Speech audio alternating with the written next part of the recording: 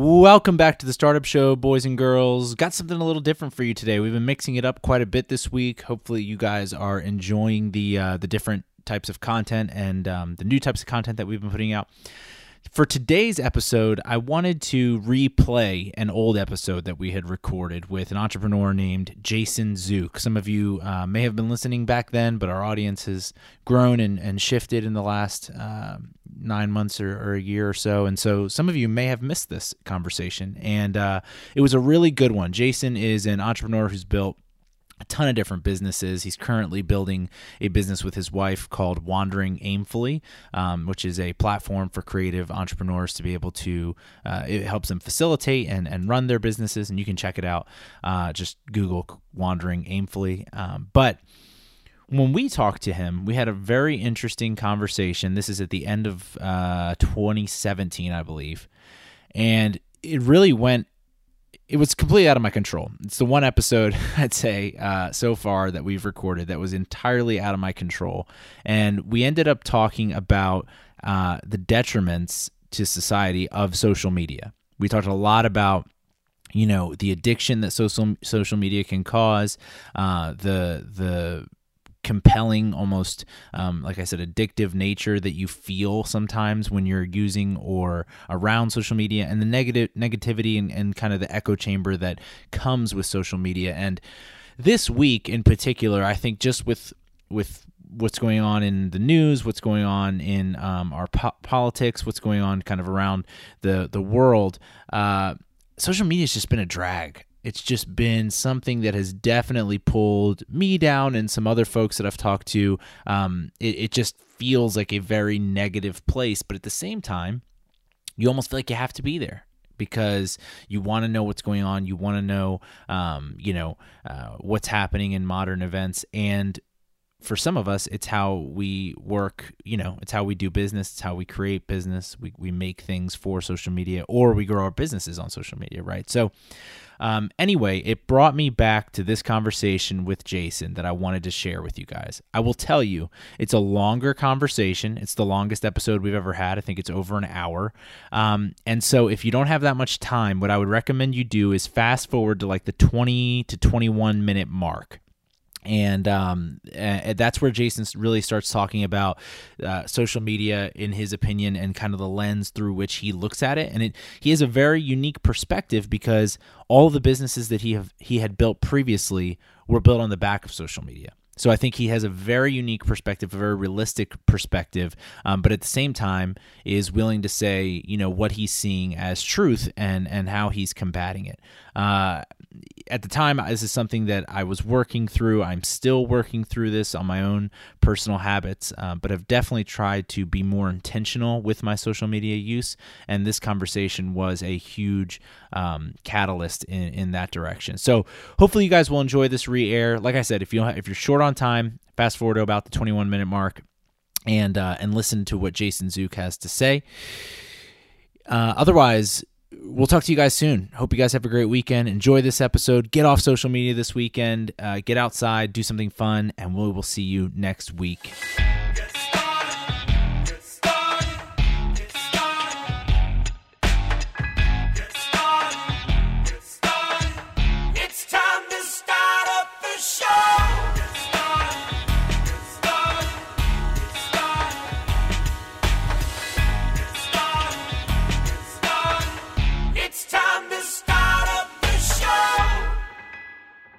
Always on the show, we're always interested in how people got started, and specifically when they come from maybe more humble beginnings or a smaller idea. And just in looking at your history, kind of tell us about how you got started selling T-shirt ads, essentially, that you were actually wearing, right? Something like that.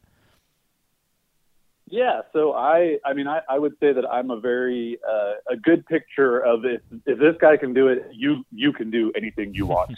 Because I was just a lowly nobody from Florida, and now I'm a lowly nobody who lives in California. And I had a small design company. I got tired of working at the 9-to-5 world right out of college as a designer, And I just hate it. I hate going to like a job, even though I had like a 3-minute commute. I had a fully beige existence in that job, like beige chair, beige desk, beige walls, like everything was beige. Literally beige, the color. And literally beige as well, yes. Awesome. And about 3.5 years into that beige existence, because as most people know, when they're in that world, you don't just jump out of it quickly. You kind of get stuck there and you feel secure. But I had this feeling in my gut that like I could do something more than this, or I could at least control my own future in some way. And actually, Seth Godin's book, The Purple Cow, was like the impetus for me. That book landed on my desk somehow. I'm sure my boss wasn't happy that I got that book, because 6 months after reading it, I put in 2 weeks notice and I quit. But I started this small design company, and we called it a design agency, but it was 2 people. So I think if you have 2 people, you're allowed to be an agency. Okay. And Perfect. I think after that, like you add another person and you're then like a design firm. And then I think when you get to 4, you're like just a design and branding entity. You know, then you're just like, you're enormous. The conglomerate, really. Then you're just anyway, a multinational corporation. Yeah. Exactly. Yeah. So we did, design work for anybody we could do design work for. My buddy was actually the talent. I was just kind of managing customers and taking care of all the odds and ends things, which really just meant surfing the internet back in 2007. This is kind of pre-social media. So there wasn't even like a lot to do on the internet. But I remember when I was at my job, because it was actually a couple of years before that, the $1 Million homepage came in front of me, as it did almost everybody in the world. And I was like, this is crazy. Like, you can do this? Like, how can you just set up a web page and then sell something crazy and make money? Like, this just blows my mind. And so I had this design company, and our clients kept asking us, like, hey, the designs are great. We appreciate the work you do, but do you guys know anything about social media? Like, we keep hearing about Twitter and Facebook and YouTube. Like, should we be on these things? And I guess because we were like the young design firm at that time that was just, blowing up, they looked at us kind of as like, cool and hip and whatever. And the hilarious part is I didn't have a Twitter account. I didn't even know what tweeting was. So like, if you would have asked me back then, I would have said like, oh yeah, I'll send a twit. Like, I would have said something stupid. And again, remind you, like, this is 2007, 2008. So this is really before any of those sites had adoption. Facebook was still a closed platform. So you still had to have a college email address to use it. I think it was actually still the Facebook too. But I started looking, because it happened. I get these questions multiple times, and anybody who probably listens to your show has probably heard this from other people, is that if you start to hear patterns, if you start to see patterns or repetitive things, you should kind of like put your antenna up and go, you know what? Like I'm hearing, repeating things. Like, let me look into this or dive into this. Right. So yeah, I saw these social media platforms that there were people hanging out on them. And I just looked at them like, hey, this is kind of cool. It's a lot of people in one place giving their attention. We're already seeing that with TV, with radio, with, just driving around a city, and we have advertising for those things. And it's a widely accepted, means of companies getting in front of people. Why doesn't that exist on social media? And so, I mean, this is like, you think about this, there's no such thing as an influencer in 2008. There's no such thing as having a personal brand back then. None of these things existed, but I just saw it as an opportunity to say, what if I was just the random Joe Schmo who like talked about companies on social media? And so then it became this idea of like, well, how do I do that? I'm a nobody. I'm still a nobody, but like even more back then, like I didn't even have social media accounts. How in the world am I going to get people to follow me? And one morning I was standing in my closet and I looked at my rack of t-shirts, as anybody listening to this could probably go do right now. And I see Nike and Lululemon and Polo and whatever, like all these different brands. And it just kind of slapped me in the face. Like, I paid these companies for these pieces of clothing. And now I actually walk around promoting those companies continually. Like, they don't even have to ask me to do this. And I was like, man, this is really interesting. Like, I don't care really what clothes I wear. I'm a guy who has very minimal fashion sense at all. What if I put on sponsored t-shirts? Like, what if I put brands on t-shirts and then promoted them through these social media channels? And so that was really where I Wear Your Shirt started. And to even make it even like more humbling for people to understand, like, while that idea was fun and interesting and cool, I built a website, we built a logo, I did a photo shoot, like I did all this stuff to kind of build this thing up. And we launched I Wear Your Shirt. I say we, it was me and like a developer, launched I Wear Your Shirt in September of 2008, and 12 people showed up to the website. 12. And I think the majority of them were me refreshing on multiple browsers, my grandmother, because I called her and I was excited, my mom, because I also called her, and then my developer. Like there was no one who found it, and Yeah. it's because I just thought I could just put up a website on the internet and people would find it. But so from there, you want to talk about humble beginnings. Like I went through my inbox, my email inbox, and I emailed like the first 20 people that I could find email addresses for. And instead of saying like, hey, buy my thing, I just said, hey, I just launched this crazy project where I want to ask the world to pay me to wear a T-shirt and talk about their company on a day. And the whole idea with I Wear Your Shirt was I would film a YouTube video, I would take photos, I would just be a human person telling the story of these companies. And that was what really excited me about the idea is there's so many companies in the world that have no platform, they have no megaphone other than what they have. And I could be a voice for them to share to other people. And that conduit made it not feel so much like a sleazy ad, but felt like, hey, Jason, this normal guy is talking about this company. You're like, well, maybe I'll listen to him. Yeah. Yeah. And yeah, it's a shit ton of emails. It took a lot of persistent just sharing and talking, and then getting on Twitter and actually understanding what it was and how to communicate with people and how to not spam people, which I definitely did in the beginning because I just didn't know any better. And then I just very slowly started to trickle in some sales. And one of the unique things about I Wear Your Shirt, besides the idea itself, was the way it was sold. So the first year, it was sold at face value. So January 1st was $1, January 2nd was $2, all the way up to December 31st, which was $365. And I kind of later called this pricing bump sale pricing because it kind of bumps after every occurrence. But that was actually a really attractive thing for people because they could say, oh, I'm going to pay this Joe Schmo $12 to wear my T-shirt. Yeah, why not? Like this is a no-brainer. And the cool thing was that math added up to like $86,000 by the end of the year if all the days were sold. Wow. As opposed to just charging like $100 on one day, which actually only added up to like $36,000. And there was no urgency to get someone to buy one day or another in that kind of setup. So that's kind of the very humble beginning. No, those are amazing beginnings. That's such a great story to kick off the show. And I want to talk more about the pricing model you just mentioned in just a minute, but I kind of want to dig in on a few things there that you mentioned as you were going through that history. So the first thing is it's so interesting to me that you noticed Facebook and social media as what it is, which is really an advertising model prior to paid ads and things coming out. What do you attribute? Like, how did you notice that?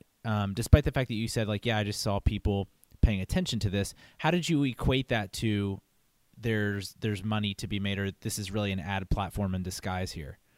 I mean, it's obvious to us now, but yeah. Well, it's funny when I looked at it. I mean, it was kind of like, showing up to a party for the first time, and like maybe it's a party you'd heard about and everyone said it was really great, and you're like, I think this is going to suck. And then you actually show up and you're like, oh, this is cool. Like the drinks are really good. The food is really good. Like the people are all really awesome. And you hear things, but it's until you experience it for yourself that you realize the potential of something or how good it actually is.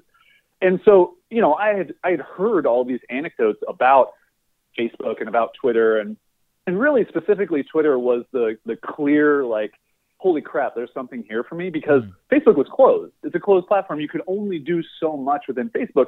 YouTube had like 37 videos on it at that time. So there was not a lot going on. I think iJustine was like the only YouTuber who was currently doing it, and she didn't even know what she was doing either, right? So getting on Twitter was really cool because I could go and I could find you. I could find someone in India. I could find someone just by clicking a hashtag of entrepreneur or T-shirt. Like I hung around the hashtag of T-shirt very early on in Twitter, and I just talked to people who would tweet about T-shirts because that was what my business was about. And I thought if they found my handle, which was I Wear Your Shirt, they might find it interesting. And that actually did work. Like I would just have conversations. There was no pitching, nothing. But yeah, going on Twitter, seeing the access to people, seeing the conversations that were happening, it just was really clear to me that, holy crap, like there is an amazing opportunity sitting here where brands are over here on the right side of this conversation. This community of people on Twitter, let's say, are over here on the left side already communicating. There's a missing piece between them. These brands, there's no way for them to access these conversations and feel authentic. And I think even today, now that we're 11 years or whatever after I had this epiphany, I mean, it still feels incongruent when a brand kind of jumps in your Twitter stream, unless they're a really funny brand, unless they really have some good personality. And I still think that, you know, back in 2008 when I saw this, it was just for me wanting to say, how would I want to be communicated to if I was on the left side of this sitting on Twitter and there was a brand over here who might be interesting?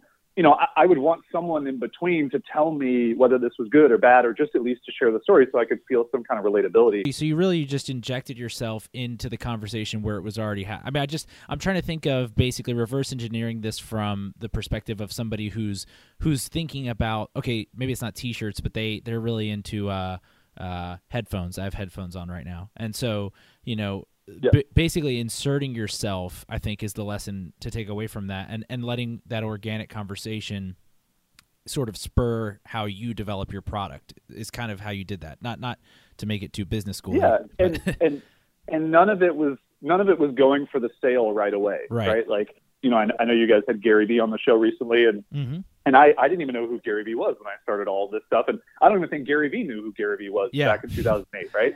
I don't think the Gary VE thing was a brand yet. I think he was just named like Gerald Vaynerchuk or something like that. Exactly. Yeah. And, you know, one of the things that I remember, like, he and we did a live video show together at a conference in 2009, and that was before either of us got, you know, really had much notoriety at all. He was probably he was definitely more well known than I was, because Twitter had like promoted his account and other things. But I remember sitting there talking during this live stream, and it was my channel, my show that like 80,000 people were watching in that day, which is crazy. Like, that's not Gary Vee bringing that audience. That's me showing up and Gary being there and him being like, you know, how'd you do this? And I went through all this stuff, and he was like, here's the clear thing that you did. You didn't go for the home run right away. Like, you went for the, like, let me talk to people and be a human. And I really think that in itself, like, whether you want to win in starting your own startup or building a crazy project like I Wear Your Shirt, or just having some humble business that you feel really passionate about, it's that you don't go for the sale at every single point of conversation, is that you actually just be a human being, that you want to have conversations with people, and that's just kind of a thing that you do that lasts. And what I think my wife, who's like incredible at branding and has an eye for that type of thing and an ear for it, is that that's what I did before even knowing what I was doing. I was doing branding. I was, like, you know, doing all those things, but without any kind of like, you know, like, oh, this is my sleazy tactic that I'm going to use. Right. It's just, that's who I was as a person, and that's what really works. And I think that's what we see even now is brands succeed, people succeed, startups succeed when they are just genuine and authentic.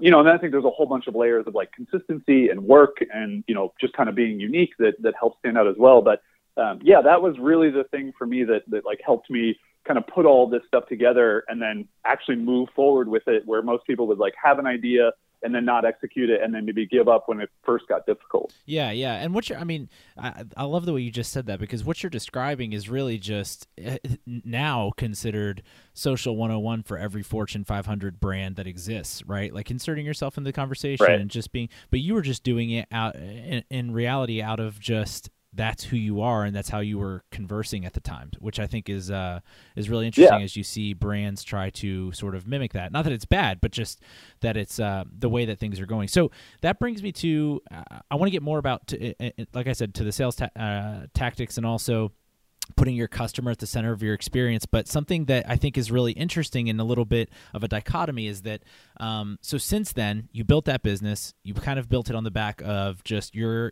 ability and your conversation on social. I listened to your podcast, the Action Army? Is that what it's called? Yep. Yeah. So I listened to that recently, and one of your most recent episodes, you talk about the need for an entrepreneur in a business to maybe consider not starting on social, but maybe starting elsewhere. And I thought that was super, super interesting, just knowing a little bit about your background, and kind of probably speaks to the evolution of what social media is. And so I just wanted to ask you about that, seeing where you came from and how you built it on the back of social and those interactions. What makes you say today, hey, Entrepreneur X, you know, I'd consider going a different route right off the bat?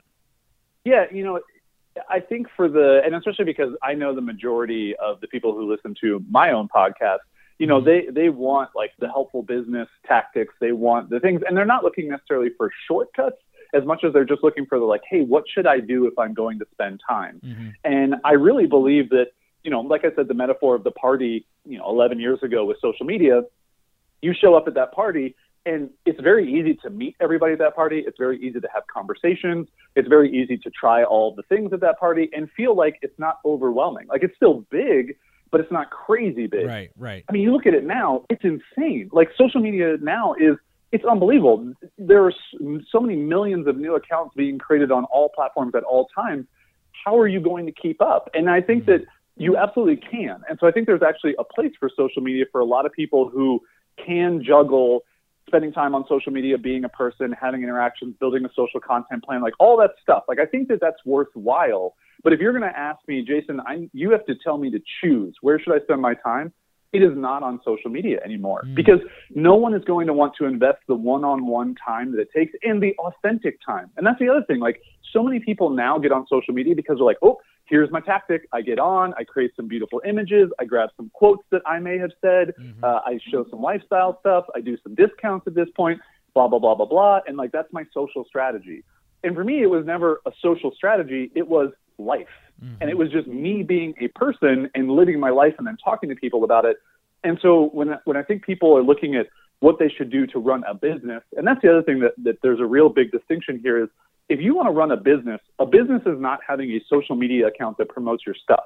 That's not a business. Right. A business is a value exchange. It's you creating something that provides value for someone else.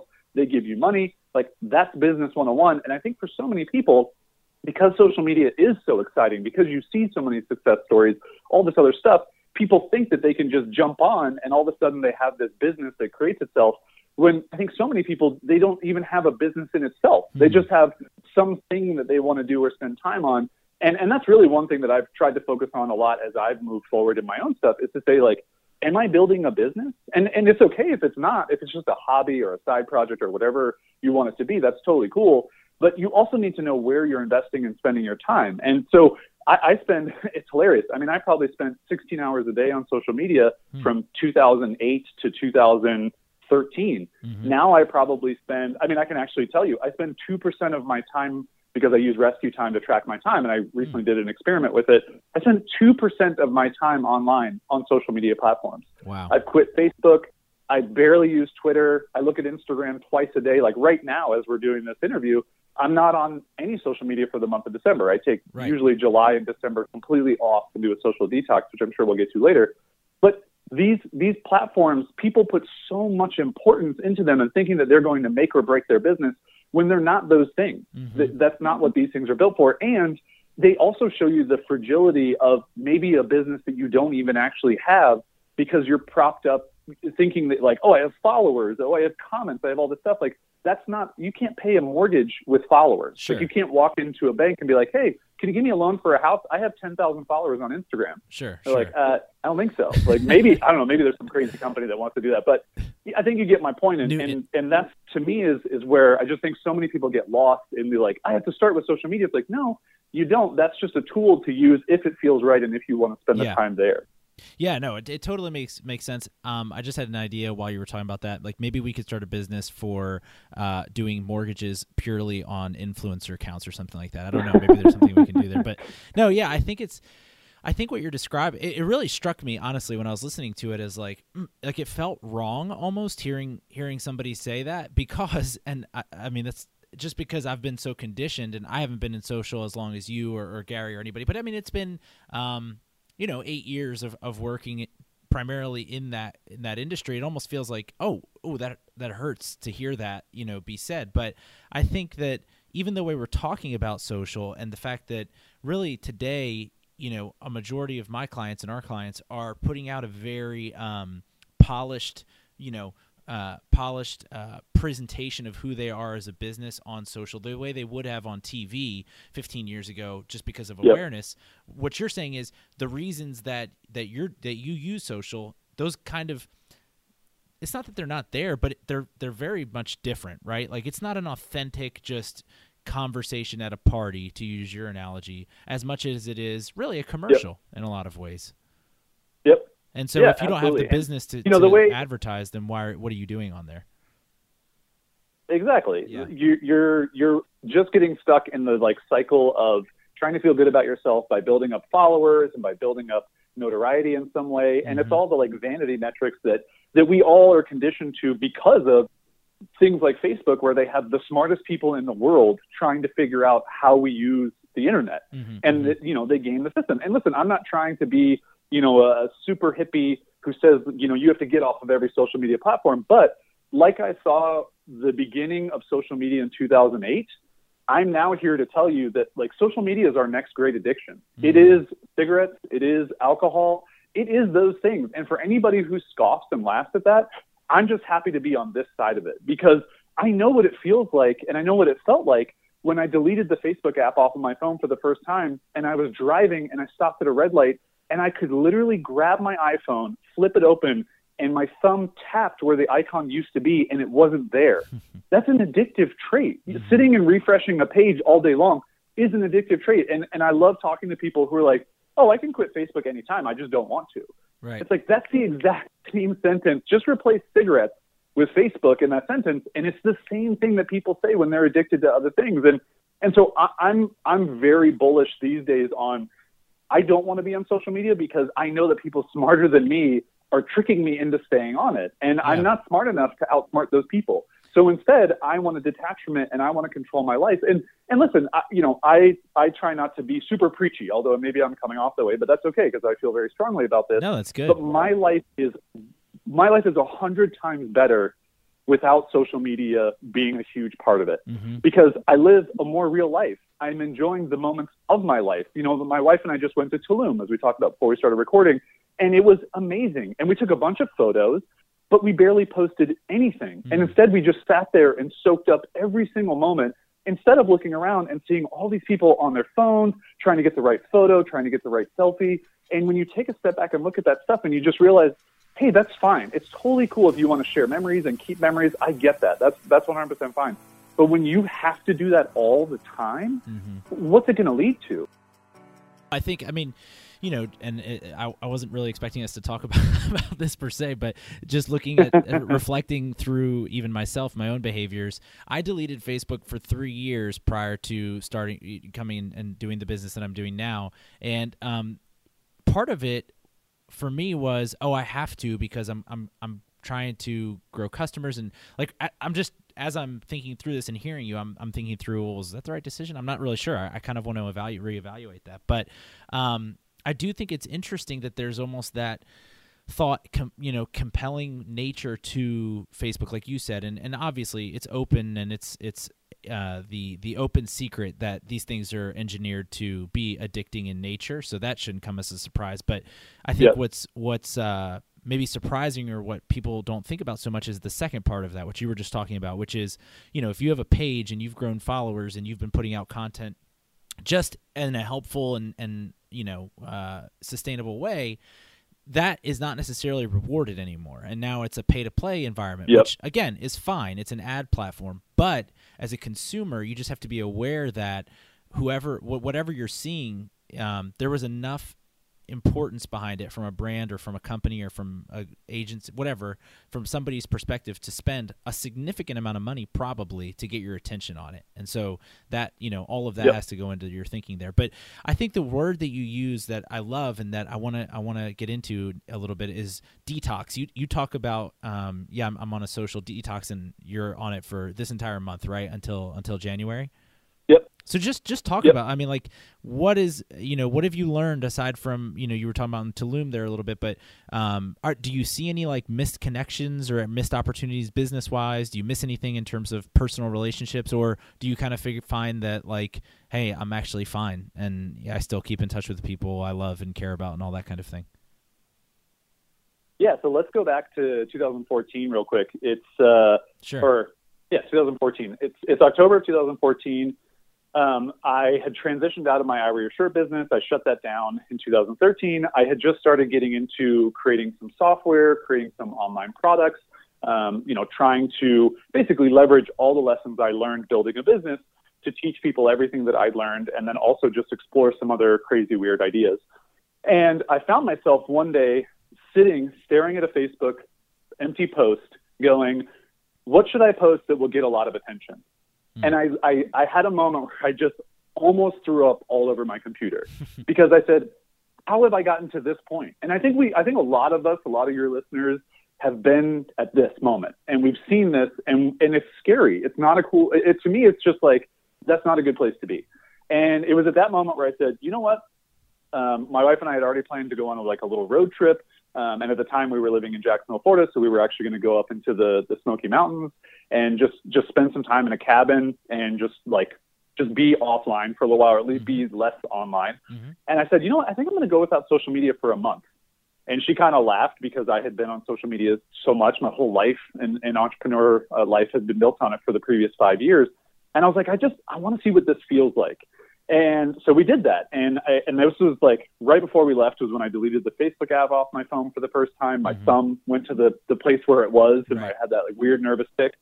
And you're exactly right. Those questions that you brought up are the immediate things I thought about. How am I going to stay in touch with people? How is anybody going to know if I'm alive? What am I going to talk about every day? What am I going to do? And it was really interesting because for the first 2 weeks, it was very difficult. It was very difficult from the standpoint of I didn't even know what to do with my phone. My iPhone at the time felt completely worthless. I was just like, what do you do when there's no social media on a phone? Like I could only go to ESPN.com so many times before I'd read every single news story, even about sports I didn't care about. Right. So what I really started to realize was, I got off social media so then people couldn't immediately connect to me. Well, then all of a sudden I started getting emails from people, or I started getting text messages from people, and they would, have some sarcastic comment like, oh, I know you're not on social media because you're being a weirdo and you're taking a break. Just wanted to send you this photo of this thing I'm doing, or wanted to send you this link of this cool story that I read. And I was like, oh, this is really interesting. Like the people that I actually care about and have a real relationship with are coming to me as if we're friends. And it's not just this like passive, we're all sitting here letting the news feeds take care of our entire lives kind of thing. And by the end of that first 30-day detox on social media, I had actually started coming up with business ideas, and I hadn't really come up with new business ideas for years. And it was really interesting. And I know what happened is that I created this space for my mind to not be thinking about all these little digital connections and all these little messages that were constantly hitting my brain and taking all of that kind of taxing time. And my brain actually had time to like figure stuff out and think about things. And that was actually where I came up with my Buy My Future, which is now Buy Our Future idea, right. Which has led to $500,000 in revenue. Wow. So a social media detox for me, not only like took care of a lot of cool life stuff, but it presented an idea that I would not have had because I had not had ideas for years while I was taking a break. So kind of fast forward after that, I do this intentionally now a couple times a year. I really love it. It has become, now it's not scary at all. Now it's almost like they're just waiting for it to happen so they can start sending me emails and things, which is funny. But I really love it because it puts me in control of how I use these platforms. And it makes me feel like I'm not just a slave to these apps on my phone or on the computer, sure. And that I have the mental space. Like I'm constantly coming up with ideas during these social media detox times. And the other cool offshoot is that I wrote a journal during that first detox. So every day I didn't publish it anywhere. I just wrote it on my computer. And then I published it when I was done, just with the intention of saying, hey, I did this for 30 days. Here's exactly how I felt. And that article a year later has now become the number one result if you search social media detox or take a break from social media or whatever. And this year alone, it brought 150,000 people to my website, Jason Does Stuff, which is amazing. Like to me, I love that because I get emails now every single day from people who read that post that say, hey, I'm a mom and I could feel myself literally not paying attention to my children because I was on Facebook all day. And your post, like, it inspired me to take Facebook off my phone. And now I'm like doing stuff with my kids that I have never done before. And it's things like that that's just, sure, that doesn't move the business needle at all times, which is not super important to me anymore. Yeah. But it's like we all have to live. We all have to exist. We all get these one lives that we can spend time doing stuff. And if we're just so focused on these little apps and things, you miss out on so much good stuff. And you also don't realize like there's so much more that you can do and you can come up with if your brain has time to take a break from all these messages and all this noise. Yeah, I think the other thing it really shows is that there's just a huge craving out there from people at large for your content. The fact that, I mean, you have a lot of content on your site, so the fact that post has risen so quickly in the last year, I think it's just a sign of that. I think there's a guy named John Mark Comer out in Portland who talks regularly about the addiction of mobile devices and specifically social media. And this year, for the first 6 months, I Sabbathed from social media 1 day a week, which I thought was great. Well, I mean, yeah, I need to up my game to get on the Zook level, but I definitely I see what you're saying in terms of like we took walks. There was time to think, time to like read physical books with pages, and yeah, I don't know, that's definitely a good space to come up with ideas and things like that. But I have to ask you on the harsh business reality side of things, right? Like a lot of our listeners are probably agree with what we're talking about, but are also probably like, Facebook is what I rely on to talk about my special next week or whatever. How do you, and just for everybody who, you know, Jason has several businesses and predominantly digital products. So how do you, knowing that your business is almost, you know, wholly online, how do you continue to not just talk to people that really care about you or that are your friends or things like that, but just your customers? How do you continue those conversations and make sure that's fruitful on the business side? It's almost as if I soft pitched this question to you to throw back to me. Like, that's how great how excited I am that you asked this question. So, Perfect. So 2013, I'm very transparent about numbers and things because I think it's helpful just to see other people and their experiences. I also think we would have a lot less stigma with money if we all had more open conversations about it. Mm-hmm. But 2013, I was obsessed with social media, on it every single day, started a digital product, started my first software company. The end of that year, I think I made just under $100,000. Okay. 2014, I had maybe a couple more digital products, still using social media quite a bit, didn't take that detox until the end of 2014. I made about $120,000 that year. 2015, I started to get a little bit more discerning. I started to spend a lot less time on Facebook, still was spending a good amount of time on Twitter, wasn't spending any time on YouTube. And all of a sudden I had this buy my future idea that I came up with, and I made over $250,000 in 2015. Wow. 2016, I completely quit Facebook. I very much limit my time on Twitter and Instagram. I make $300,000. 2017, I have almost completely turned off all social media except for posting pictures of my dog on Instagram and like my wife and I's travels and things like that. Mm-hmm. I tweet a little bit. It's not very often at all, especially compared to what I used to do. And I'll do over 300,000 again in revenue this year, probably close to 350. Wow. So what's amazing to me, if we just look at the chart of social media usage and business revenue, is social media usage goes down from the top left and revenue goes up from the bottom left. Mm-hmm. And this is definitely something that scared the crap out of me because it's exactly what you say. Like, if I don't post on Facebook, how are people going to know about my thing? If I don't post on Twitter, how are people going to blah, blah, blah?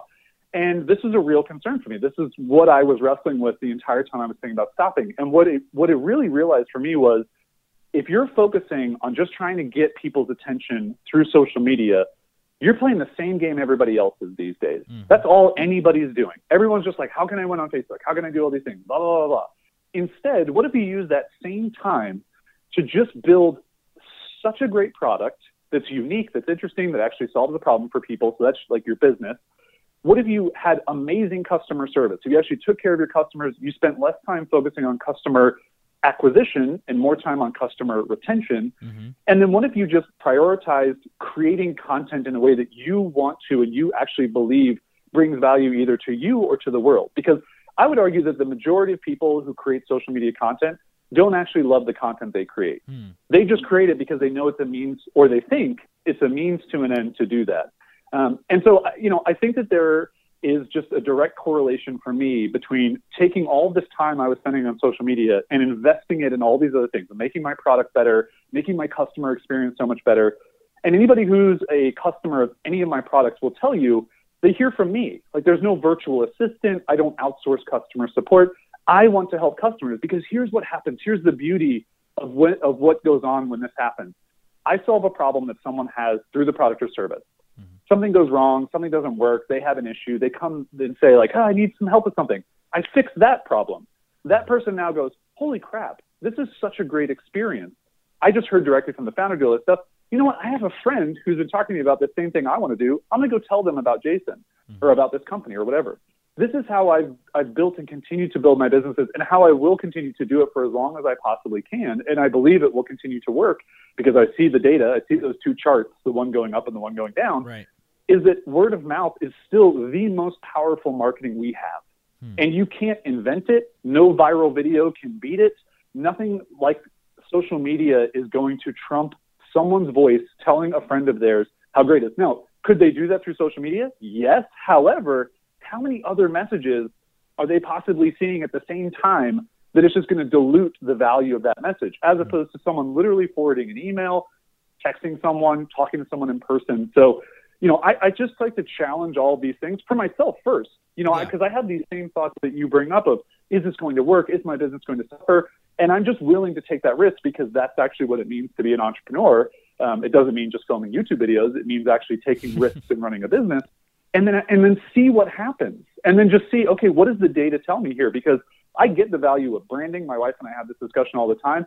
I totally get it. Like, being on social media is important to build some semblance of a brand and to stay in front of people, and that has definitely helped in some respects. Right. But I can tell you that less than 3% of the traffic to my website is from social media, and everything else is coming from Google and organic search results, and that those people are turning into customers, and they're great customers too, because they've actually sought out the things that I'm talking about, and they care. They're not just getting a deal or whatever, or anything else being posted on social. So just going back to the things that if before 2002, if this is 2001 or 2002, the things that we hopefully would have focused on in a good business model anyway, in the sense of just providing good services, providing good customer service, all of those types of things. Absolutely. And I think that so much of the product that you sell, the experience that a customer has, is now second rate to how can we get more customers? Like, what do our marketing funnels look like? What's our sales strategy? Like, right? Like, when you sit down to talk about a business or like how to grow a business, it's always that conversation first, not like, how do we make our product as bulletproof as possible? How do we, I love Kathy Sierra, her book, Badass Making Users Awesome. It changed my frame of thinking in selling anything, because no longer is it, how can I just provide someone with something of value? It's, how can I make them better at what they do? So if someone is signing up for Teachery, the online course platform that I have, how can I make sure that if they're a photographer, they're helping sell their photography skills to make other photographers better? It's not just to make a great online course. That doesn't really matter. Right. It's that end result. So how am I helping them do that? And a lot of times I completely miss and fail at that, and I don't do a good job, and I don't prioritize enough of that. But to keep that in front of your mind first is the long game of building a business that actually lasts and provides people value, and that won't just get kind of washed away when Facebook pages completely disappear, right? Or YouTube videos don't become a conversion funnel to get people into your ebook, and then blah, blah, blah, blah, blah. No, I think that's so good. And that's going back to those core fundamentals for us even is such a great, it's easy to get caught. I mean, like this show we're doing right now, just to bring it home here, like, well, I mean, this is entirely a hobby. It is a little bit of awareness play, but it's definitely not a business, and we have no preconceived notions of that. But I think that allowing it to just be that, something that we really enjoy making, we like putting out for the people, it doesn't put any pressure on us to pretend like it's anything else. And then when we're doing our business, which is like, like you said, 95% of the week or whatever, it is, we're totally focused on that. And the two, in some ways, don't really meet. And I think that's kind of a little bit of what you're talking about as well here in terms of separating almost that personal part of your life from or making sure that you're making decisions that are benefiting your personal part of your life without just selling everything out for quote unquote business to an extent. Is that and accurate?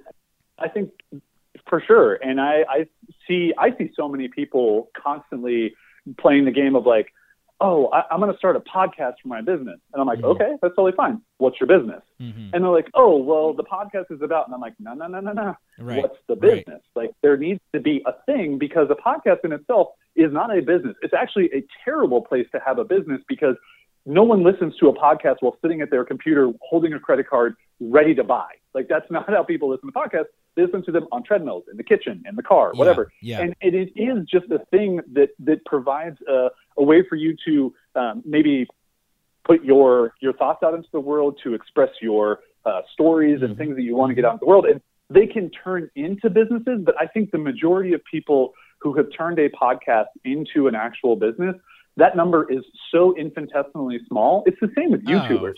Fully. everyone sees like a Casey Neistat and they're like, oh, I'll just start a daily vlog. And I'm like, oh, please do that. I did a daily vlog before that was actually a thing that existed for 5 years, essentially.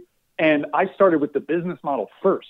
Like YouTube was a caveat, for everything else. It was a business first and YouTube was a part of it. Whereas everyone starts with like, I'll just start a blog and then I'll get popular and then Samsung will send me all this stuff and I'll be rich. And then what happens? Like 13 days later, they stop doing a vlog. And then like 3 months later, they haven't uploaded a video in forever. Right. And it's because people just think that you can just create content and make a business out of it. So, I do think that things like podcasts, things like social media, things like YouTube videos, they have their place and there is value to it. But if you are trying to run a business, if you are trying to make money, then those things all become very small parts of and less important parts of what actually really matters, which is the product and the customer experience through that. And if you're not into that, then you shouldn't be building a startup. You shouldn't be building a business. You should go work for someone else and then maybe just have something on the side where you just want to try and build a personal brand for yourself and do all that stuff. That's totally cool. I'm fine for that as well. And I would actually advocate that most people are not wired to be entrepreneurs because I just don't think they're willing to deal with the ups and downs of it. I don't think they're willing to deal with the stress of it. And I certainly have learned so many lessons in my time as an entrepreneur, now 12 years doing this, that you have to have a different frame of mind. Like you have to think about things and be so detached from them. And that has only come from me with experience. I didn't start out that way. Like when I only had 12 visitors to iWearYourShirt.com the first day it launched, I almost cried myself to sleep eating ice cream. Yeah, no joke. Yeah. Like I remember going through Ben & Jerry's and just sitting in bed being like, this idea is a failure. No one's going to like it. I'm the worst person in the world. What happened? But you learn from all those experiences and you get stronger, you get sharper, and you get kind of mentally tougher at them.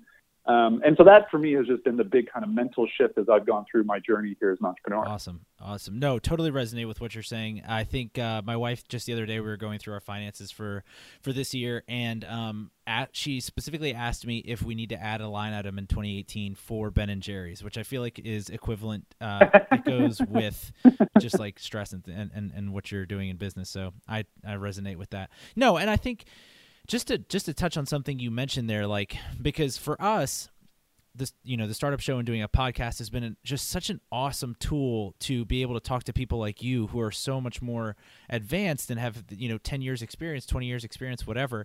And for whatever reason, because it's a podcast, they're willing to talk to you. You know what I mean? And I think that there's like value to that. But on the flip side of it, to your point, I don't even know. Maybe 1% or 0.5% are going to be like a Bill Simmons, the Ringer Network, which is a full-time business. Right. But, he has got huge sponsors on that. And so if you're not thinking of it that way and you're thinking about starting a podcast or starting a vlog or starting about whatever, like Jason said, you really have to have that business model in place first in order to be able to take full advantage of that. So speaking of business models, I know we're coming towards the end of our time here, but I kind of want to ask you something that I really appreciate about at least what I can see from the opaque outside walls through social media is just the sense anyway that you've been able to sort of carry this thread that we've been talking about throughout this conversation of putting your personal health and life and family first and building businesses that really serve you as opposed to the reverse. And I kind of just wanted to hear your thoughts. I think there's a lot of hype around entrepreneurship, a lot of hype around going for it all and which is great. And I mean, I've followed it and love this life, but how have you been able to keep that in perspective of everything else that balances out who you are, and how have you been able to make those companies that really do serve your lifestyle? Yeah, I would love to give you like one little quippy answer that like sums it all up, but it's not that easy, and I think that that's just the real honest truth of it. I mean, my I Wear Your Shirt business was one of the best things and one of the worst things for my life. When I finished that business, when I shut that business down, I was $100,000 in debt. I was almost 50 pounds overweight. Really? I was the most stressed out I've ever been in my life. And I had $1 million business on paper. And so I could have spun that any way I wanted. I could have said, like, I have $1 million revenue generating company, but it would have just been a complete lie because while it was that, I was miserable. So that was the thing that I realized. And when I shut that business down, I read a book by Ryan Holiday, called The Obstacle is the Way. And my friend Pam Slim, who's also an author, absolutely. And that book helped reframe for me the way that I thought about my Irish shirt business from it's a complete failure, it ended with me in debt, blah, blah, blah, to no, you know what? Like some of those obstacles, some of those things I went through are what has set me up for where I am today, where I do live a life where I can travel, I can do those things. I don't have money overflowing in my bank account. Like I'm not one of those entrepreneurs that has hundreds of thousands of dollars just sitting around because I don't prioritize that. I don't prioritize money. What I prioritize is quality of life and being able to do anything I want every single day of my life. And that's the thing for me that changed in 2013 was my wife and I sat down and we were like, what are our life goals? And I was like, $1 million in the bank, fancy car, really nice house, you know, work flexibility. You know, we started going through all those things and it was like, actually the first three, I don't really care about. You know, I think I'm supposed to like those because MTV Cribs told me I'm supposed to like those and I love MTV Cribs. But like that's a societal thing. That's not actually what matters to me at the core of it. But what really matters to me is that last one. So, you know, it's funny you bring up you and your wife having a conversation about money and like the Ben and Jerry's budget. And we really started to sit down and we started to say, we need to come up with a budget for us that really makes sense. And we need to strip away everything we can. Because number one, I hate having this $100,000 in debt. This thing just weighed on my shoulders and sat on top of me. And it was miserable to have that money looming that I owed. And it really just, every time I saw it in my different credit card accounts, it was like 10 credit card accounts that carried that money. It was like a reinforcement every single time of my failures, seeing that money. And so what we really did is we said, let's strip away everything. Let's not have a budget for anything frivolous. Let's not do anything else. And let's just really try and crush this debt. And so 1.5 years is how long it took for us to get through all of our debt. $124,000 is exactly how much it was. And we prioritized paying off our debt over everything else. Now, we had a travel budget of $200 a month that we allocated. And that was it. It was $200. So we could stay like one night at an Airbnb. We could save up for a couple months, maybe fly somewhere and then come back. But it never got beyond that. And one of the best things that I ever did, and then my wife ever helped prioritize, was a weekly budget meeting together. And if you don't have a significant other to have a budget meeting with, get a financial planner as fast as you can and don't pay them anything. You shouldn't be paying a financial planner. That's not how they work. You need to find a good one that's referred to you by someone else. And have them help you sit down and create the system for yourself and to really like line item out every single thing you pay for and start to understand, like, do I need a Dropbox and this account, or can I just have one? You know, do I still need to pay for MailChimp if I'm not even using it anymore? Like, it sounds silly, but we found so many thousands of dollars. And if anybody wants, because I know from a ton of experience now, everyone deals with debt. I mean, 99% of our society deals with debt. I wrote about our entire debt story at jasondoesstuff.com/debt. And you can read that's a 2-parter of every single thing that we did, how we found tons of extra money every single year that we were just giving away that we could put towards our debt. But to kind of come back around, that has been the most valuable thing that I did starting in 2013, because what it did is it set me up for that fourth priority that I was thinking about, which was I want to be able to fully control every single thing that I do on a day-to-day basis. And I don't want to be tied to a business where I have to sit there all day, or I don't want to be tied to clients who control what I do and tell me how I can be doing things. And so it was from that moment forward that now I had some values in place where it was control and flexibility. So any business idea I had some really fun business ideas over the years, but they didn't meet those two core values that really mattered to me. Right. And so I just said no to them. And everything else I would say yes to, and I would experiment with, and I would build stuff, and I would shut stuff down.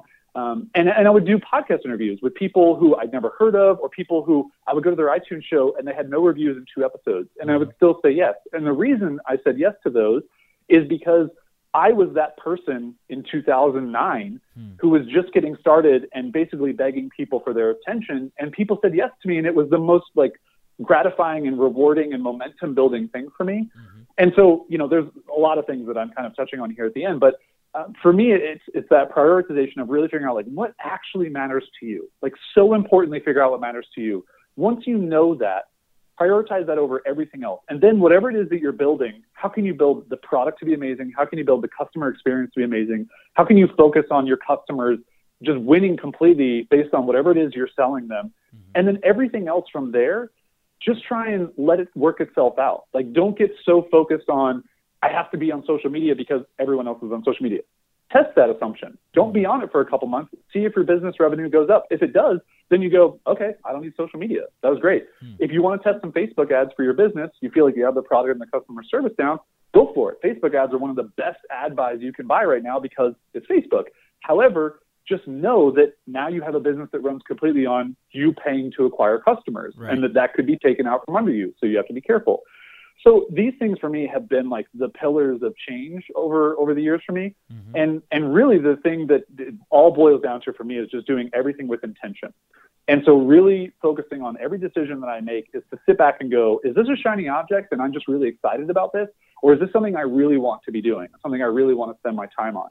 And if it is, then cool, I'm going to do it. And if it's going to fit my values, awesome. And if it doesn't, and it costs a lot of money or it costs a lot of time or, you know, it's going to stress me out, like I don't need another $1 million business. I'm not interested because I know what that took and I know how stressed out I got. I don't want to be overweight again. Like all of those things for me, I was so glad to walk away from. It sucked at the time, but it was one of the best lessons that I could have learned moving forward to further my entrepreneurial career and kind of get to where I am today. Wow. Thank you. Thank you for sharing all of that. This is such a different episode than what I was where I was expecting this to head, but this has been so good for me just in my mental capacity. Just when you were talking there at the end, I was thinking about just this morning, I pressed publish on a post that I really wasn't happy about, a written post that I wasn't happy about, but I felt like a compulsion that I had to get it out on social, had to get it out because, you know, I said I was going to, and I just had to. Like, it has to be the post that goes out in the morning, and my Instagram's going to suffer, and and that's so it's just very, very real for me in the moment. I think real for a lot of people who are listening to this.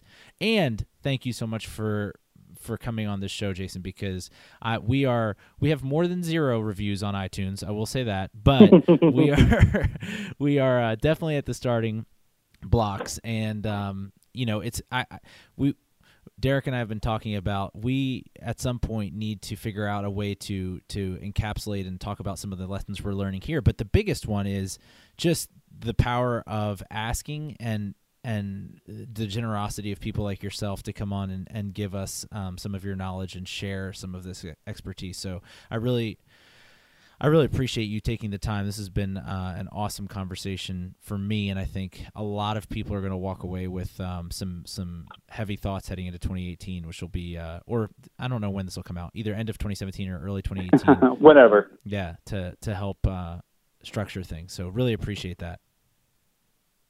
Yeah, and you bring up a word that I would love to tie this all together on, Yeah. and that is a phrase that I live by now, which is you don't get what you don't ask for. And that's been true for my crazy I Wear Your Shirt adventure. Like, if I didn't ask people to pay me to wear a T-shirt, they weren't just going to show up. You know, I sold my last name twice. We didn't even talk about that. I was willing to ask people to do that. I had a fully sponsored book. 204 companies sponsored my book. I made $75,000 as a book advance, essentially. And I'd never written anything other than tweets and emails. So, right. You know, and then my Buy Our Future project that was made over $500,000. I've been willing to ask for all these crazy things and not worry about whether someone's going to say yes or no, but just be willing to put them out there. And I think that's where so many people get stuck, is they have ideas, they have thoughts, they have big dreams that they want to kind of chase after, but they're so afraid to ask because someone might say no. I'm here to tell you, people are going to say no. That's totally fine. But if you believe in that thing that you're asking for more than you care about the feelings of someone saying no to you, then you're on the right path. And that eventually people are going to start saying yes if you keep asking enough times and in the right way and you keep showing up. And that's the stuff that matters. Mm-hmm. You know, what doesn't matter is exactly what you just said, which is like, I got to get this post out on Instagram. Otherwise, what? You know, like, is Instagram going to melt? You know, is your account going to be deleted because you didn't post? Like, it's so funny how we get conditioned to those things without even thinking about them. And that's like the least important thing that we all should be thinking about. And I'm saying this from someone who thought about those things. As I said, like, I stared at that Facebook post box that one day thinking, what could I post to get a lot of likes and comments? Like, that's the moment where you go, something's got to give, something's got to change. And I need to kind of set myself up to be in a better place. And so, yeah, you know, anybody listening to this, you guys, myself included, every single day, I just keep thinking about this. You don't get what you don't ask for. And so if I'm afraid of something, then that probably means I should keep asking for it because it's something that's different or unique or what have you. And if it's just launching my very first thing and just asking like a friend to buy it at a deep discount so I can get my first sale, then make that ask too. And if someone says no, that's okay, but learn from those experiences because that's been the most powerful thing for me over the years. So good. Man, thank you for all of this. This has been I'm a little bit of like, I'm definitely gonna have to edit this out. I'm a little bit at a loss for words just because I'm just so much in my head. I think you should leave this in. Or maybe I'll leave it. Leave this in, yeah, maybe I'll leave it in. This is the real stuff. So here, before we like close this thing down, yeah, your moment right there of like being speechless, of not knowing what to say, like that's the majority of our lives. But we don't share that stuff because it doesn't get positive reinforcement. True. But I'm here to tell you, like, that's the important moment that you grasp a hold of and you go, that's for me. That's for me to take and to say, this is going to change something in me. This is going to make an impact for me, because I've had those exact moments. Like, I'm getting chills now because I'm thinking back to times in my life where people have said something to me and it's completely shifted something for me.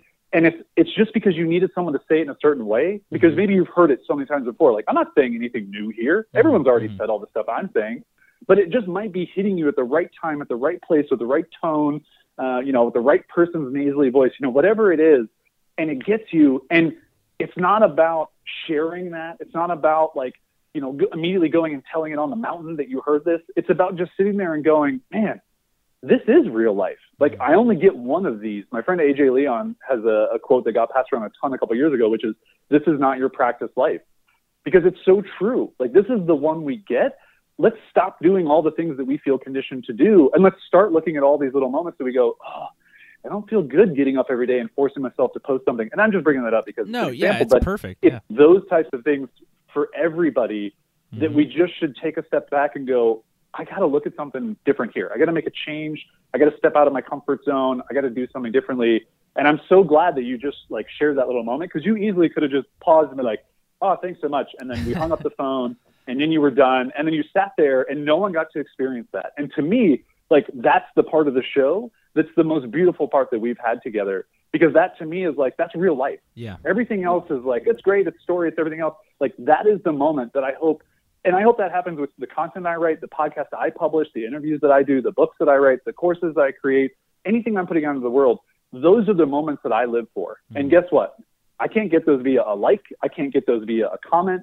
I can get those kind of through conversations like this, but even still, most of it just happens in someone's moment in their life. And I'm just hoping that it's happening because it happened to me, and I know how profound it was for me. Yeah. Yeah. No, it definitely, this has been, just so impactful. And if nobody else takes anything away, I've been profoundly impacted. So thank you so much, man. Dude. I really appreciate you taking the time. And before we sign off, where should, aside from social, what should people look at if they're interested in learning more about you or looking at the products that you make to help entrepreneurs? Yeah, everyone, if they want to, can go to jasondoesstuff.com. I got too many projects at a certain point in my life, and I just felt like, man, I do a lot of stuff. I should buy a domain that like encapsulates all this stuff.